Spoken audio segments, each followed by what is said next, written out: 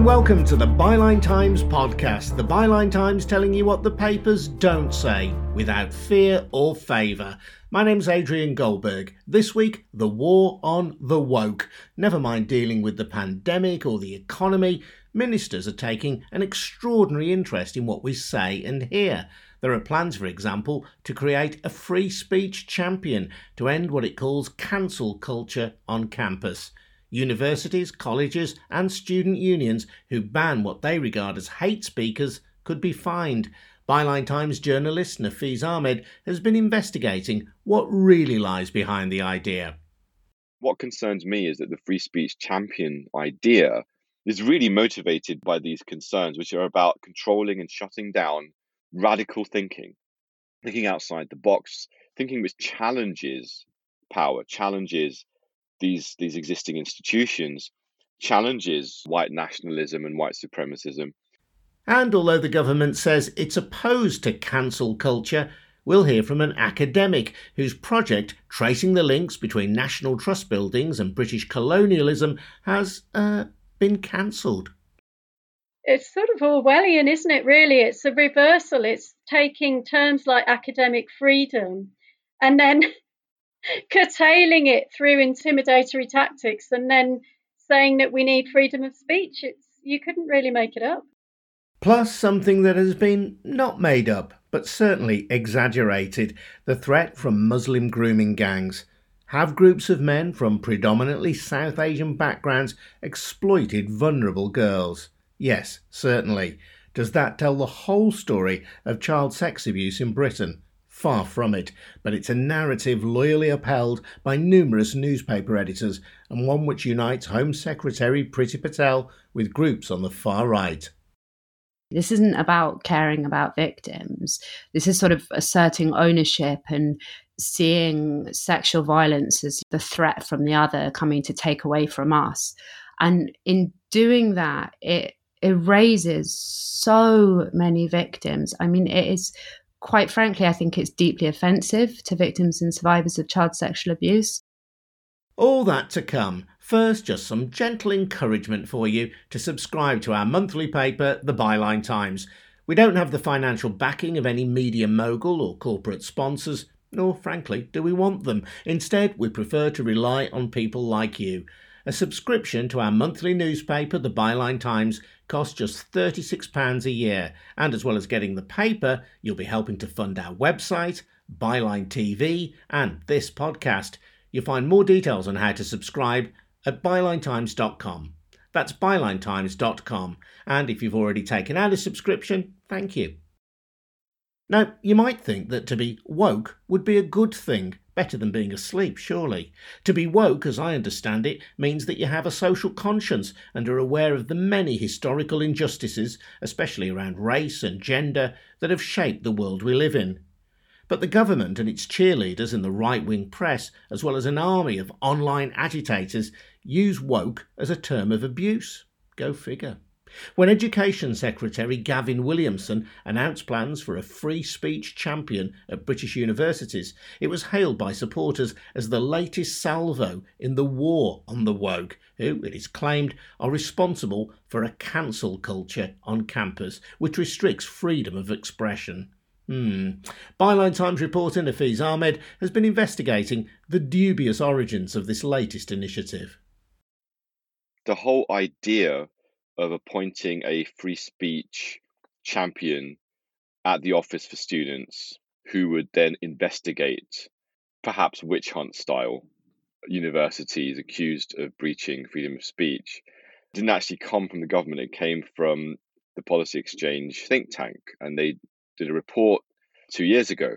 Now, interestingly enough, that report was written by a Policy Exchange staffer, but also was co-authored by a guy called Eric Kaufman, who is now quite well known for essentially kind of rationalizing and justifying white identity politics as a completely normal response to the perception of rising ethnic diversity. So somehow lots and lots of increasing numbers of people who have slightly different skin colors, or maybe different skin colors altogether, somehow automatically creates this threat perception amongst white people. This is essentially his thesis. He tries to back it up statistically. Just want to throw in there, by the way, that there's lots of studies that actually debunk this idea. There was one big one in the Proceedings of the National Academy of Sciences, which suggested that's actually just not true. The statistics aren't as simple as that. It actually might be the opposite. But anyway, the point being, Eric Kaufmann was one of the guys involved in this. Now, this is significant because Kaufmann would go on to join Toby Young's Free Speech Union when he launched it in February. He became an advisor to Young. Now, within that month, on February, when Toby Young launched it, he actually referred directly to Kaufmann's paper and said, this is great, this idea of a free speech champion.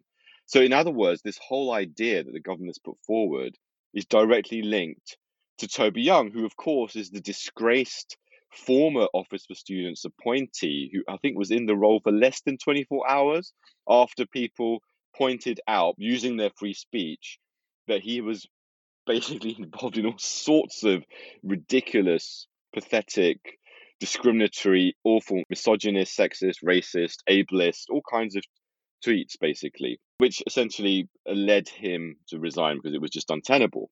So that's the Toby Young Free Speech Union direct connection.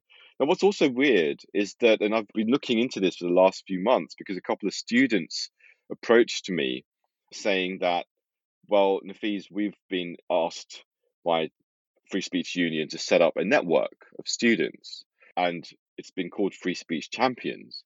And in that process, they went to The Guardian. The Guardian covered this. They reported that a lot of these students had resigned from this network, saying that they had originally been approached that it would be a student-led thing, it would be grassroots. And in the end, I think a third of them left it, saying that they felt this was just an astroturfed front for Toby Young, to the point that even the name of the group, Free Speech Champions, was actually unilaterally decided by the FSU, despite going through the motions of setting up a Google Doc and having a big workshop and discussions about the name. Then it was like, no, well, in the end, we're going to go with Free Speech Champions. And ironically, months before they had actually announced that and had told the students, well, this is the name we're going to go with, Toby Young had actually done a podcast with Darren Grimes of Nodding while David Starkey is talking about Black people and slavery and saying that there was no slavery because so many damn blacks survived. So that's the Darren Grimes. He was announcing with this new project, and he said, we're going to launch Free Speech Champions Network, and it's a students network. So it was very clear to them at that point, I think, that they didn't have control over what they were doing, really. It wasn't really student-led at all. It was designed in that way to make them feel that it was. And somebody else connected with the Free Speech Union, their education and events director, Dr. Jan McVarish, took a role in these supposedly student-led Free Speech Union meetings. Yes. So on the one hand, of course, it was Inaya Folarin Iman, who is a board director at Toby Young's Free Speech Union. She's a director at the company alongside Young, Douglas Murray, others. She was the one that initiated the outreach to the students and said, we're setting this up. And her colleague, Dr. Jan McVarish, who is a fellow at the University of Kent, academic, she's an events and education director at the Free Speech Union. And I think it was Harry Walker from Bristol Free Speech Society who said she was inexplicably sitting on all the meetings, even though they were told that, look, this was just kind of an institutional kind of support, some funding support, but it's ultimately the students would be the ones directly involved. But they were really policing this, steering this from the beginning. And one of the most obvious indicators of the agenda was when they were talking about words like sexism, racism, homophobia, and clear from the WhatsApp logs that were shared with me by the students that in reality, this wasn't an effort to have real free speech, because Jan McVarish made very, very clear that words like sexism, racism, and homophobia, she said, shut down free speech. You shouldn't really use them. She discouraged them from using those words. And she said, these are phobia words that are based on this idea that there's an irrational fear. And she actually said, there's nothing irrational about someone who might express homophobia. There's nothing irrational about that at all. Which is bizarre. I mean, the whole thing's bizarre. I mean, the whole conversation is bizarre. I mean, what's the parameters for this conversation? I don't get it. But it's clear. I mean, the students were being encouraged to define free speech in a way which excluded certain types of speech. And if they insisted on that kind of speech, then they were shut down. And that's actually what the students described. So there was a letter that I think 6 or 7 of the students sent, I can't remember the exact number, towards the end of the process. And they said, look, we've come to the conclusion, we really support the idea of free speech, but we can't be involved because what we've seen is this consistent shutting down of us whenever we're talking about those kinds of issues. We're kind of discouraged and we're just essentially not heard at all. We're not allowed to question the parameters of how free speech should be defined as the Free Speech Union have defined it. The moment we question it, we're shut down and we're ridiculed and the conversation doesn't go anywhere, which is extraordinary because this is supposed to be about the robust exchange of ideas, right? So we have Toby Young, who was associated professionally in the past with people who have argued that black people have a lower IQ than white people. You've got Kaufman, who's been involved in an intellectual version of white identity politics. And you have Jan McVarish attempting to set the parameters for what is and isn't acceptable free speech. And you have the free speech champion name coming from this group. What do you think this tells us about the free speech champion that Gavin Williamson has introduced? It seems really clear to me that this is an effort. It's almost like, I use the term an alt-right pincer movement. It seems that this idea has been in the making for a while. It's an effort to control the discourse at universities. Universities are clearly seen as a threat to the government's kind of control of the discourse. And I think they're very concerned by the fact that they are losing credibility. And one of the simplest ways to kind of try and gain that credibility back, I think, is for them to rile their base. So this is a very Trumpist maneuver. It's focusing on their narrow support base. So they're doubling down on this in an extraordinary way, in a way we've not seen before. And what concerns me is that the free speech champion idea is really motivated by these concerns, which are about controlling and shutting down radical thinking outside the box, thinking which challenges power, challenges these existing institutions, challenges white nationalism and white supremacism. The drift of the thinkers, the ideologues behind this idea then is against progressive thought, and it is encouraging free speech around issues such as homophobia, around racism, but not free speech around questioning the structures of power in society. Exactly. Nafeez Ahmed, and you can read much more about this story and plenty of other great investigations by Nafeez at Byline Times, which, let me politely remind you, is funded by the generosity of people like you, our subscribers. Subscriptions start at just £36 a year for our fab monthly paper, The Byline Times. Get more details at bylinetimes.com. Now, the same politicians and newspapers who've become fierce advocates of free speech on campus seem less enamoured of it when historians turn up uncomfortable truths about the British Empire, as Leicester University academic Corinne Fowler discovered to her cost. Corinne faced the full wrath of the right-wing media after a group of Conservative MPs complained about a lottery-funded education project she was running, exploring the links between National Trust properties and colonialism. She has since been falsely accused of saying that gardening is racist and, rather less comically, has faced serious threats to her safety. Alongside her, Byline Times editor Hardeep Matharu, who has written about Britain's failure to deal with the legacy of empire. First, though, Corinne, on how an unassuming historian from the Midlands came to be seen as public enemy number one. Well, I've got a small project called Colonial Countryside, and as part of that, I ended up being seconded to the National Trust and working on a report on country houses' connections to the East India Company and the Caribbean and to transatlantic slavery. And the initial response to that report was fairly positive. But then there was a group of 56 MPs who called themselves the Common Sense Group, which was formed in the summer, and they declared a culture war. And they focused in on this National Trust report. So there were speeches in Parliament, there were 2 parliamentary debates about the National Trust. And then eventually there was a challenge or a potential challenge from the Charity Commission saying that the National Trust had breached its remit by researching its own properties, even though it's a research organisation, it's an independent research organisation. And so what happened gradually, the attacks focused in more and more on me and my projects and my team of researchers on colonial countryside.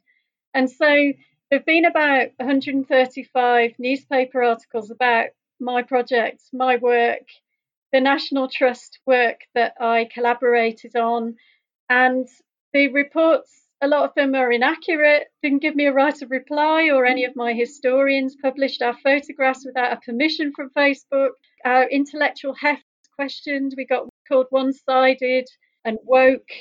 They then focused in on my book, which happened to come out in December, and falsely reported that I said gardening was racist. And that generated about 300 abusive comments and emails. So you can imagine the volume of it after so many articles. And the worst of it was that the Daily Mail, the Times, and the Spectator, all on the same day, accused us of being politically partial academics, as if we were being political by investigating our 400 years of colonial history, which was in any case our specialism. We're just doing our job. What was it about your research that these MPs and newspapers found offensive?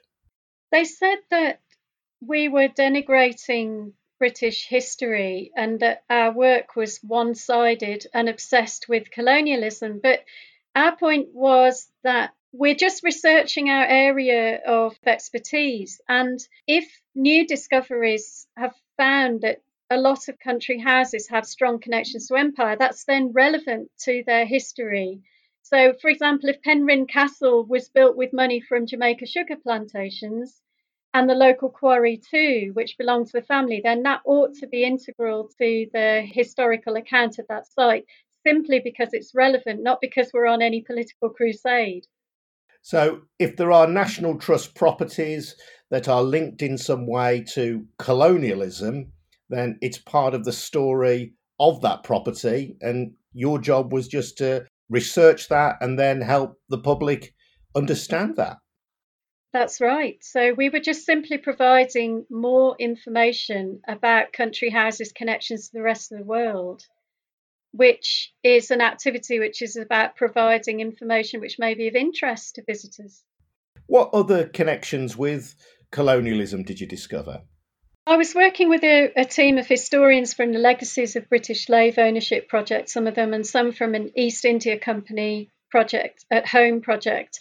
And they had found that, for example, Basildon Park was built by a man who made a fortune with the East India Company and then returned and built the grounds, brought back an Indian servant, and that Indian servant married a local woman. The record shows some National Trust volunteers looked into that. So there's that. And then on the other side, there's places like Speke Hall, which was only ever owned by 2 families, both of which had an involvement with slave trading, and the second owner having an involvement with every single aspect of the slavery business.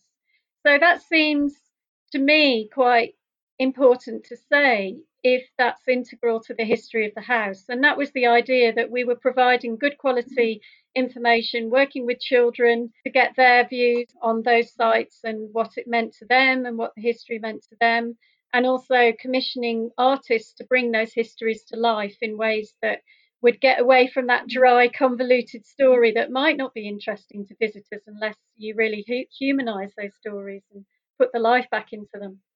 Did you expect anything like the backlash that you experienced? No, I mean my project was considered a really charming education and arts project for 2 years and was reported on multiple times really favourably because people found it sort of enchanting. Because I was working with quite young children, they were getting really passionate about history, having children's conferences, talking to heritage professionals and so on.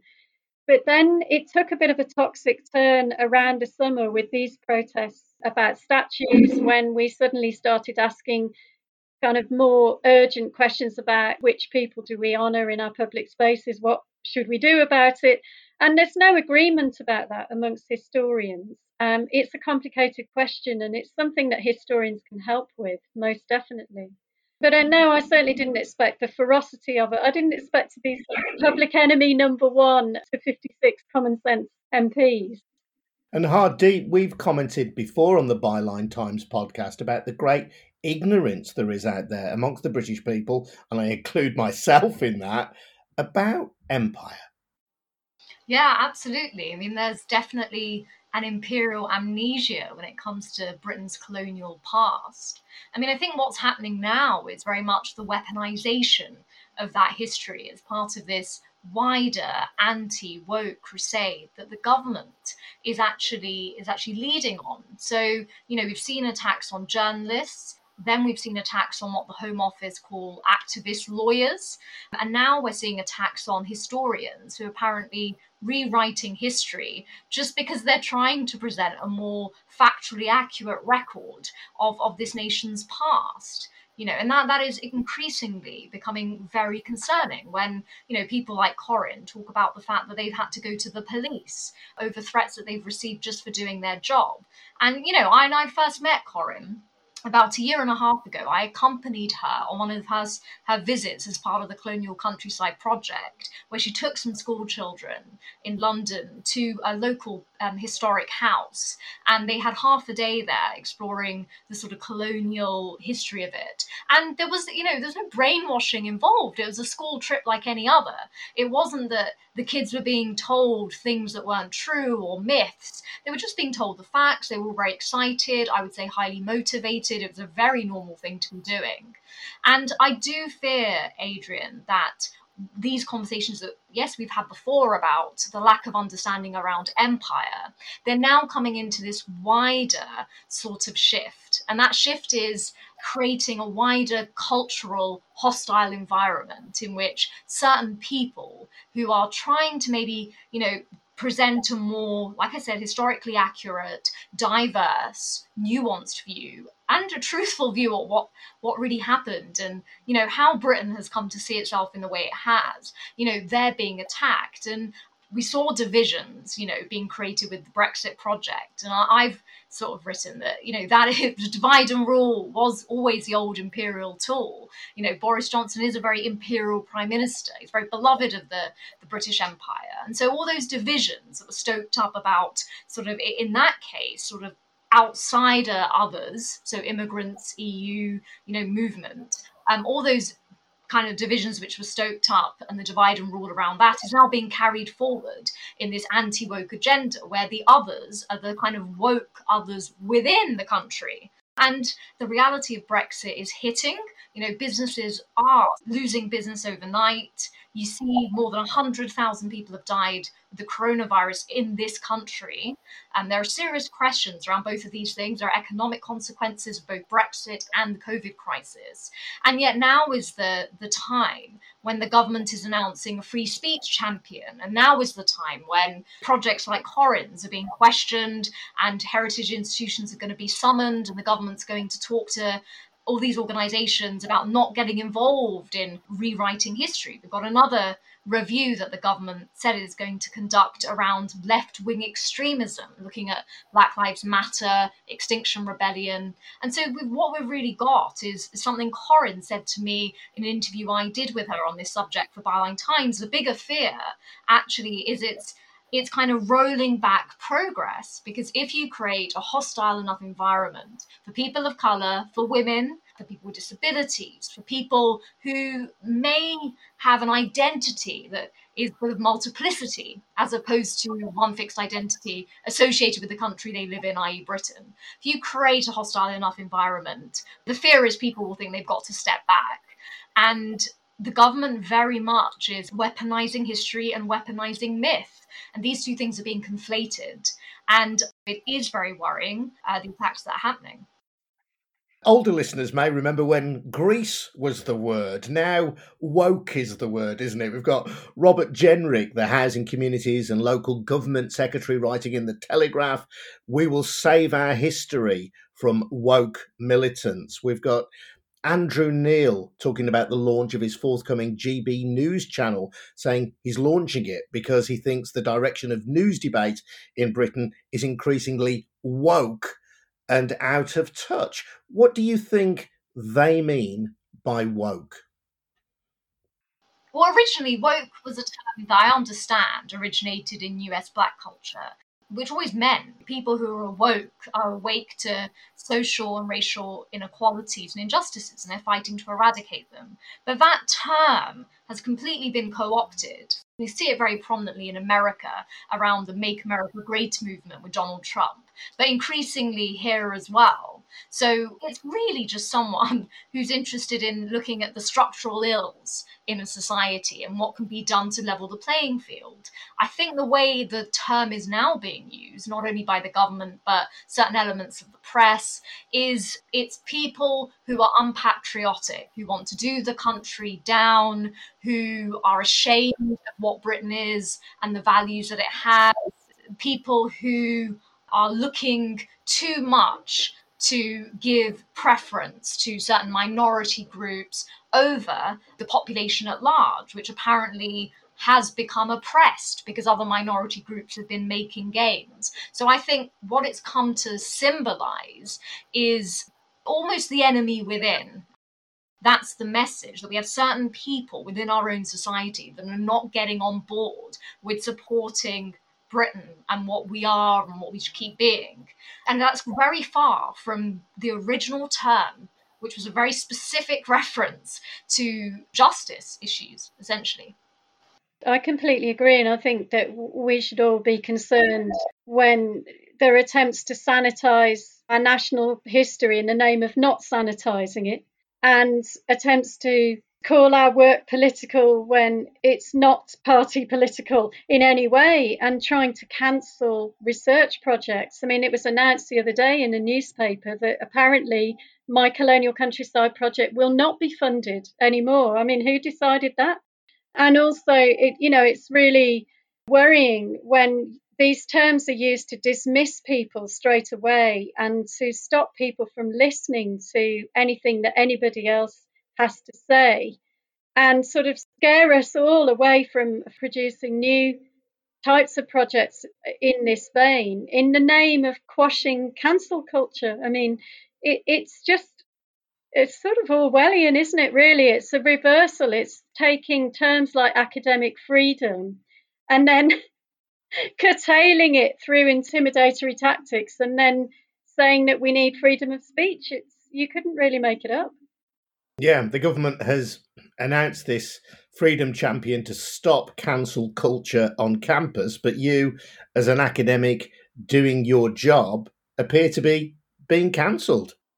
Yeah, I mean, I think I know a few things about being cancelled with all the intimidation I've had since September 2020 on a weekly and mostly at weekend sort of basis. It's just got worse and worse, and I definitely don't think that one side has got the monopoly on cancel culture, and we need to all stop it. We need to respect one another, to listen to what each other has to say with open minds, and then we can have a really stimulating, enriching conversation across cultures, across generations, and across all these political divides. But you have been threatened to the extent that you've had to go to the police. Yeah, I've got a growing number of crime reports, and I just don't think that a civilized society behaves in this way. I almost couldn't say on radio the lengths to which people go to imagine all kinds of tortuous things that could be could be done to me. It's really quite creative, and I think that there are a lot of good potential horror novelists out there who are writing these emails. Do you mind telling me what kind of threats have you had? Threats to my personal safety, basically that I'm not safe. I can't go walking on my own. I think I should be free to be able to go out for a walk on my own without worrying about being attacked, and based on the threats that I've had. And Hardeep, this idea of woke then, of being socially conscious, being aware of structural inequality, being considerate to the feelings and needs of minorities, that's something I'd say, where do I sign up? If that's what woke is, I'm in. What's the problem? Unfortunately, in this country, we do need to admit that collectively there does seem to be a myth around what Britain is, has been, and will be in the future. We saw that all around Brexit, Great Britain. And it is ripe, that framing is ripe to sort of use to kind of deflect people, to distract them, and to perhaps make them believe in putting themselves behind something that's not actually in their own best interests. We shouldn't lose hope, because there are so many people who want a level playing field. They don't like poverty, they don't like racism, they don't like sexism. They want people to have a fair chance. And the younger generation particularly thinks like that. And we should be very careful of allowing people to purport to speak for everybody, because they don't. Wise words from Corinne Fowler, and before that, Byline Times editor Hardeep Matharu. This story wasn't a one-off either. Culture Secretary Oliver Dowden criticised the National Trust last year for pointing out that as well as being a great wartime leader, Winston Churchill was Prime Minister during the Bengal famine, which saw more than 2 million British subjects die in India. Dowden has now summoned more than 24 heritage bodies to a meeting to discuss how they represent Britain's past, which the Telegraph described as British culture's last stand against woke zealotry.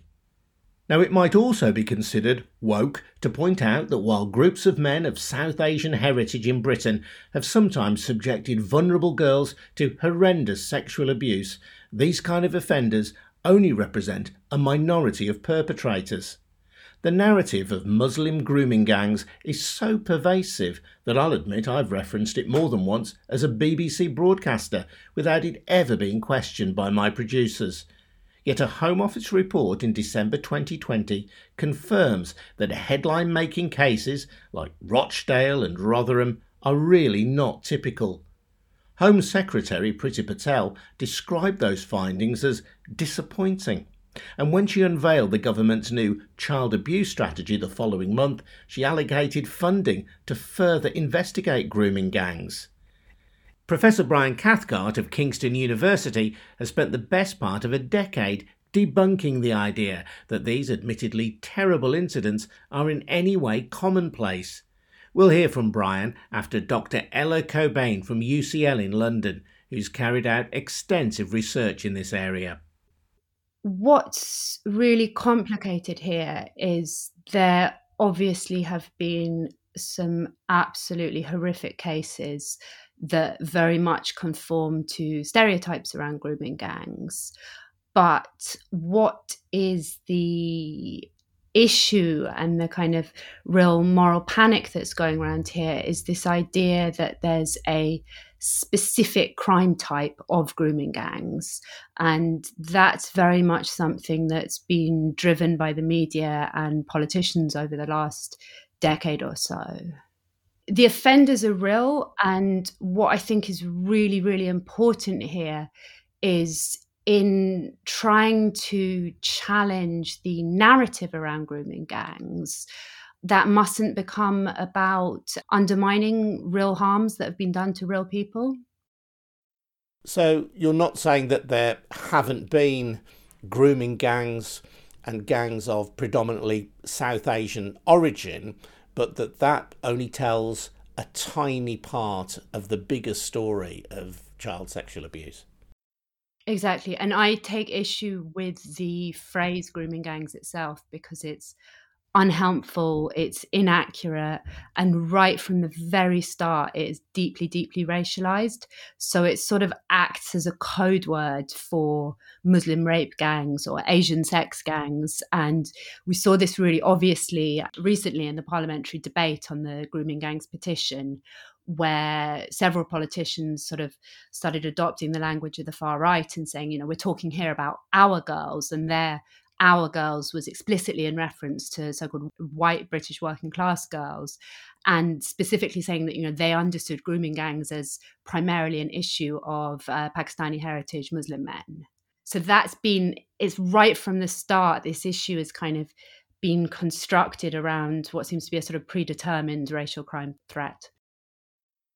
It's a difficult and nuanced argument then, isn't it? Because there will be people listening to this and saying that, look, there really have been gangs.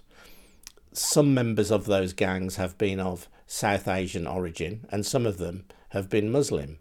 You're not saying that those specific instances haven't happened or don't exist. No, exactly. And what I'm saying is right from the start, from when Andrew Norfolk launched this in the Times and claimed there was, a tidal wave of offending sweeping the nation, and characterised it as this new racial crime threat of what he called on-street grooming, the numbers that are held up to support this narrative are very, very small in the context of the broader problem of child sexual abuse, which genuinely is epidemic in this country and elsewhere. So, what we have is several very high profile, very nasty cases that conform to the stereotypes. And of course they deserve attention, but they should not be allowed to attract this sort of disproportionate focus that takes attention away from the fact that actually child sexual abuse occurs on a huge scale, affects a really wide range of victims, and involves a really wide range of offenders. So if I can just give you some statistics just for the sake of context, in 2019-20, the police recorded almost 75,000 child sex offences. And Full Fact did some good digging on this and found that in 2015, 6,500 people were prosecuted for child sex offences. Yet the numbers that are held up as the sort of supposed statistical proof of the grooming gangs narrative are 56 offenders that the Times looked at over a period of 14 years, or 264 offenders that the Quilliam Foundation looked at over a period of 12 years. So you can see how it's like really, really quite a tiny, tiny proportion of a much, much bigger issue. And I think that's what makes this really a sort of quintessential moral panic. What do we know about the ethnicity of people who abuse children, traffic children for abuse? I mean, the vast majority of child sex offenders in this country are white, which makes sense given that it's a majority white country. Again, Full Fact did some digging on this, and they found that Asian people were not overrepresented among people prosecuted for sexual offences in general or child sexual offences in particular. And I know that the pushback one often gets in this area, particularly from the far right, is, but Asian, it's such a big category, and we're not talking about Chinese people, we're talking about Pakistanis. And, this is a Muslim problem. But the issue is, again, the numbers are very small, and also religion isn't something that data is collected on for crime data. The vast majority of child sexual abuse happens in the home, and it's overwhelmingly perpetrated by someone close to the victim, so a family member, a friend, or someone in a position of authority like a teacher. Things are changing somewhat with the internet because of obviously the proliferation of offences online, so that may well change the fact that in the past, typically the vast majority of child sex offences were committed alone by offenders. That may well change with the internet because people are increasingly networked in that way. Data isn't really there as yet to say with real authority. Brian, you believe that what Ella describes as a moral panic around so-called grooming gangs originates with an article in the Times newspaper written in 2011 by the award-winning journalist Andrew Norfolk. Tell me more about that. This is an article that appeared under the headline Conspiracy of Silence on the front page, and it purported to be a substantial investigation which had combed through essentially newspaper and court records over, I think, a period of 14 years, and had found a number of cases of these group activities involving mostly Muslim men, mostly men of Pakistani background. And it asserted that the public had simply not been told about this, partly because the investigating authorities did not want to be accused of racism. So there was this conspiracy of silence, and actually that some of the cases were not pursued properly, as indeed proved to be the case, but we'll come back to that. And that the whole thing was a kind of trapped in a frame of political correctness, so that the society was paralyzed and prevented from addressing this racialized sex threat to white women, to young white girls. This is the origin of grooming gangs. He didn't use the term grooming gangs, he talked about on-street grooming. Now, essentially, this was an exercise in cherry picking. He found a kind of crime which he believed was new and specific, and then he looked for other crimes like it. Then he defined this as a problem and pitched it, as it were, to the public on the front page of the Times. Now, the problem with this was, as you've heard, this kind of crime was a drop in the ocean. Over 14 years, looking at the kind of conviction rates that Ella has been talking about, there are tens of thousands of crimes like this, very possibly hundreds of thousands of crimes like this, certainly tens of thousands of convictions, hundreds of thousands of crimes. The idea that 56 men might constitute a threat is not realistic. But it fed into, frankly, a historic racial narrative about crime, not just in this country, but worldwide. So I'm old enough to remember when the racialized threat was mugging.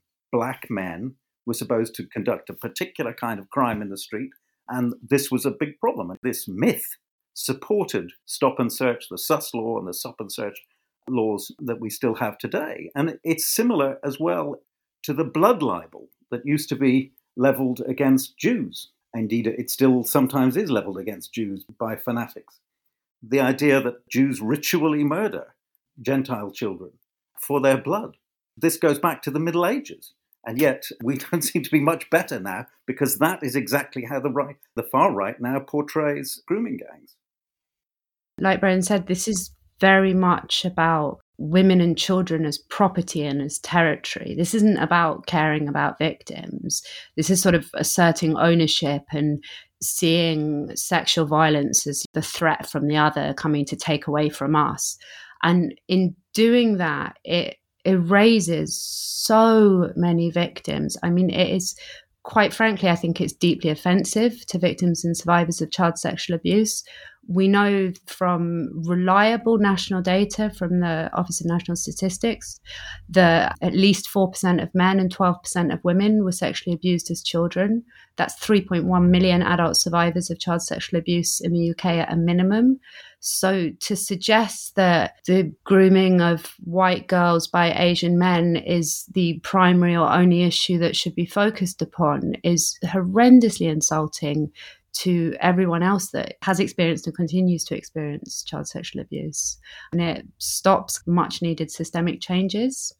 But again, to the point that Brian made about the way in which Norfolk was sort of cherry picking cases, right from the start, Norfolk excluded boys from his definition. So it was only instances involving the abuse of girls. He excluded abuse online. He excluded abuse in the family. He excluded abuse in schools and other institutions.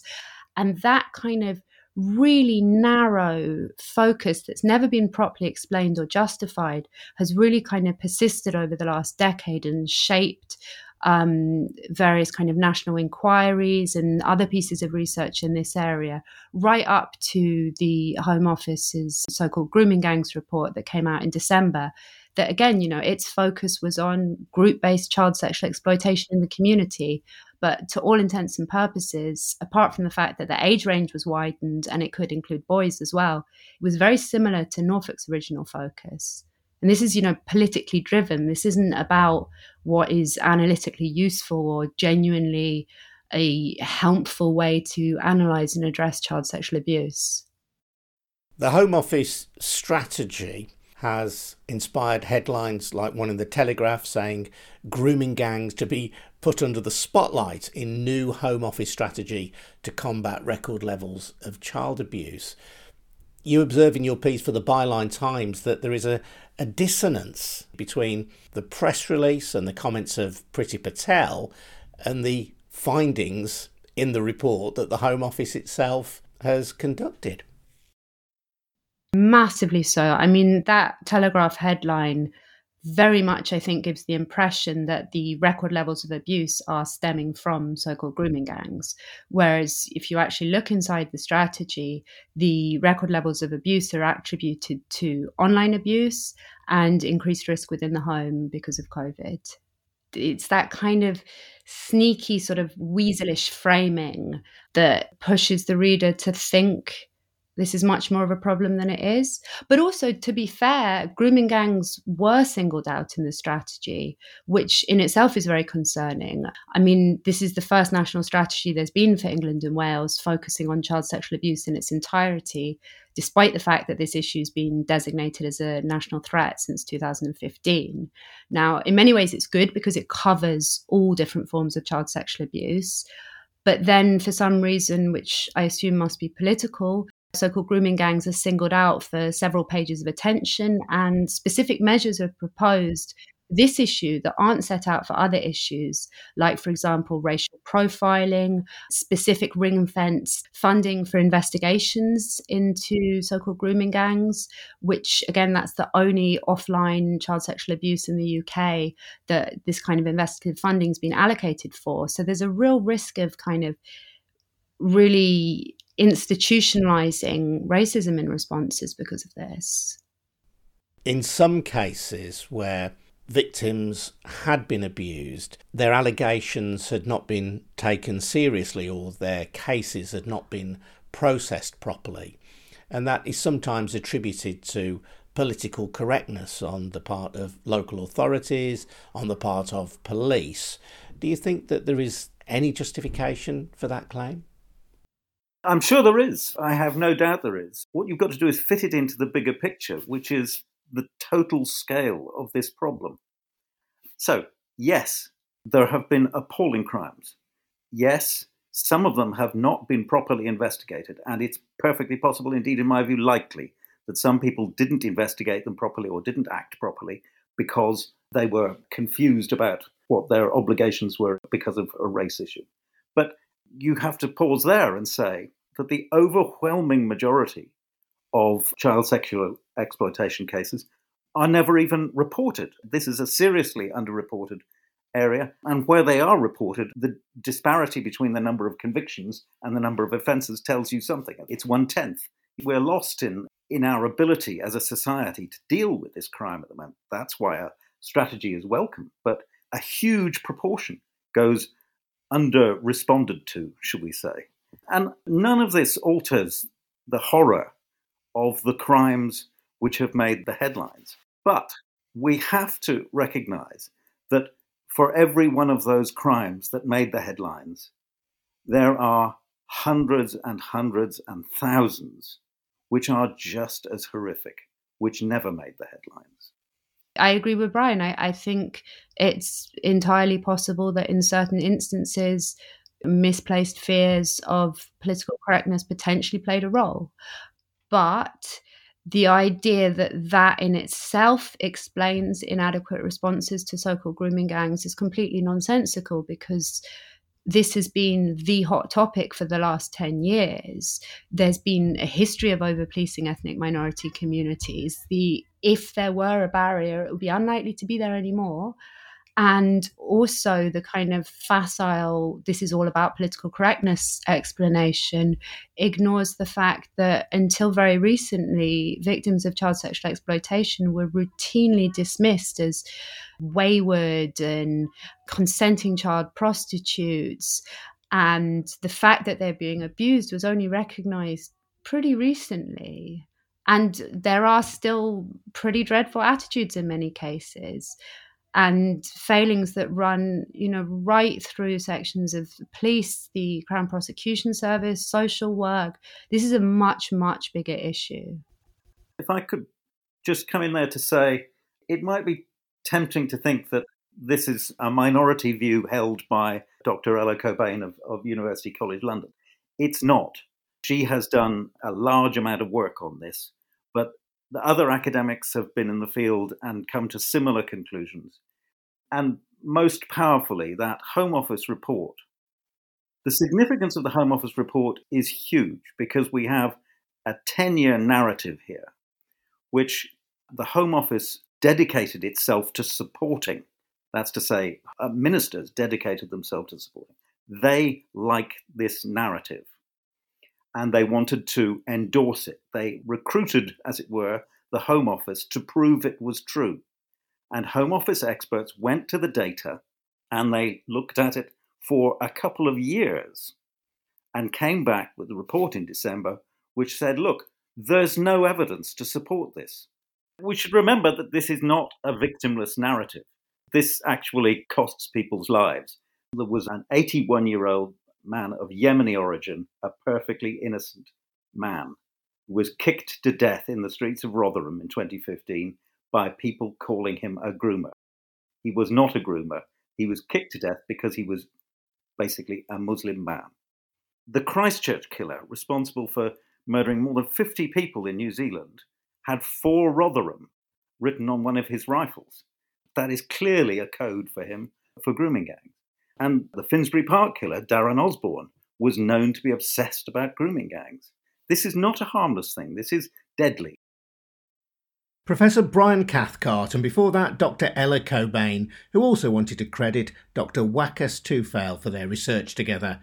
I did attempt to contact Andrew Norfolk at the Times to get his response to what Brian and Ella said, but I've heard nothing back. My name's Adrian Goldberg. I guess you can call me woke. If there's a story you think we should be covering on the Byline Times podcast or in the Byline Times, do get in touch. You can email goldbergradio@gmail.com. That's goldbergradio@gmail.com. Thanks for listening to the Byline Times podcast. See you next week.